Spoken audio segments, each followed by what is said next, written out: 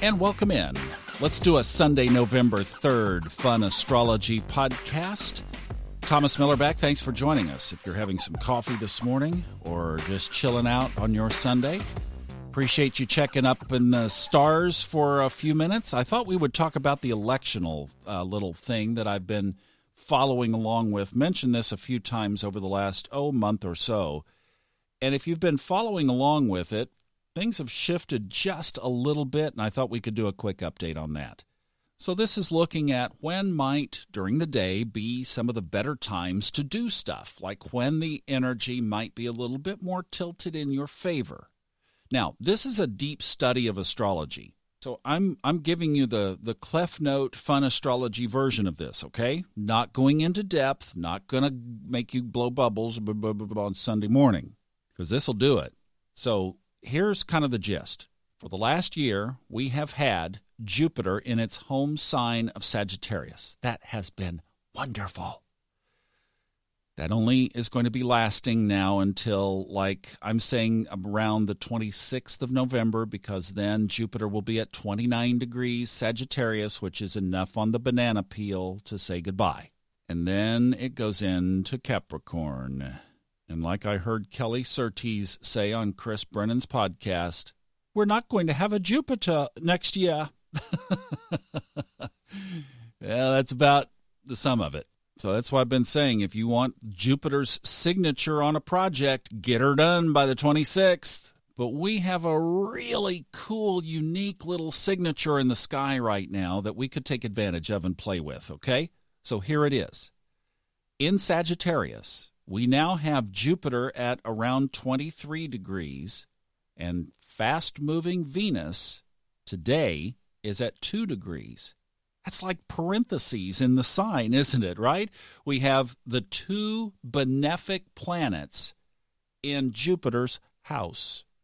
Now, if you understand astrological energy and you're not foaming at the mouth to take advantage of that, well, just take my word for it. That's one you want to capitalize on.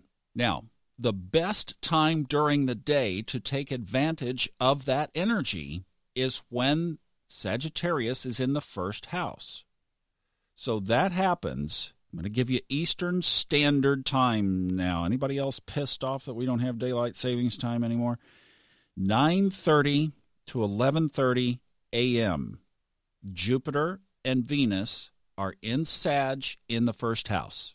Now, when you're doing electional astrology, there are a lot of other factors that you have to play in. I'm giving you, like I said, the very skinny of this. But one of the other biggest factors is to know where Mars is, because in this game, Mars is the daytime malefic planet, the greater malefic. So you don't want Mars in the 10th house. And it just so happens that when Jupiter and Venus are in the first house, Mars is in the 11th house. Is that ideal? No. But if you know what you're dealing with, we can work with it. Things not involving large groups of people. So in other words, don't release your YouTube video during that window. I'll give you a better window to do that. But if you need to send some emails, or you need, if you're working one-on-one or with a small group or your team or this kind of thing, just not large groups. That's kind of the idea of the 11th house. And if you're playing with this energy on a daily basis, it's not like you want to pick the best time during the month, where you're clearing as many of the other obstacles as you can. But you're just saying, when is the best time today? Life goes on, right? We have to do stuff tomorrow. So when was the best time to do stuff? Well, if you can do stuff between 9:30 and 11:30 Eastern, that's your golden window of the day. Then stop.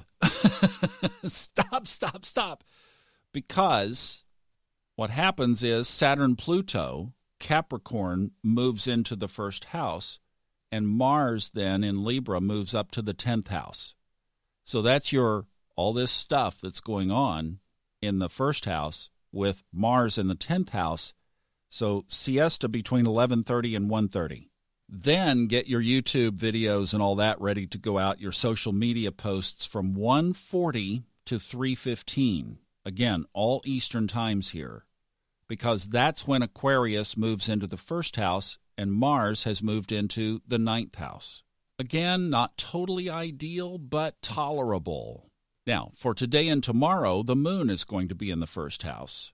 And with Aquarius and the moon combined, if you wanted to really put your identity out there, like if you wanted to do some posts that you just took a little edgy and it really fully self-expressed, it'd be a good time to do it today and tomorrow. Sunday and Monday, I'm talking about. But that moon in Aquarius would let you get away with it. And you could just, dress a little funky. I don't know. Maybe if you've got some copy that you've been holding on to that you kind of wanted to do. I don't know. Show your tattoo. Whatever. Take it to the edge.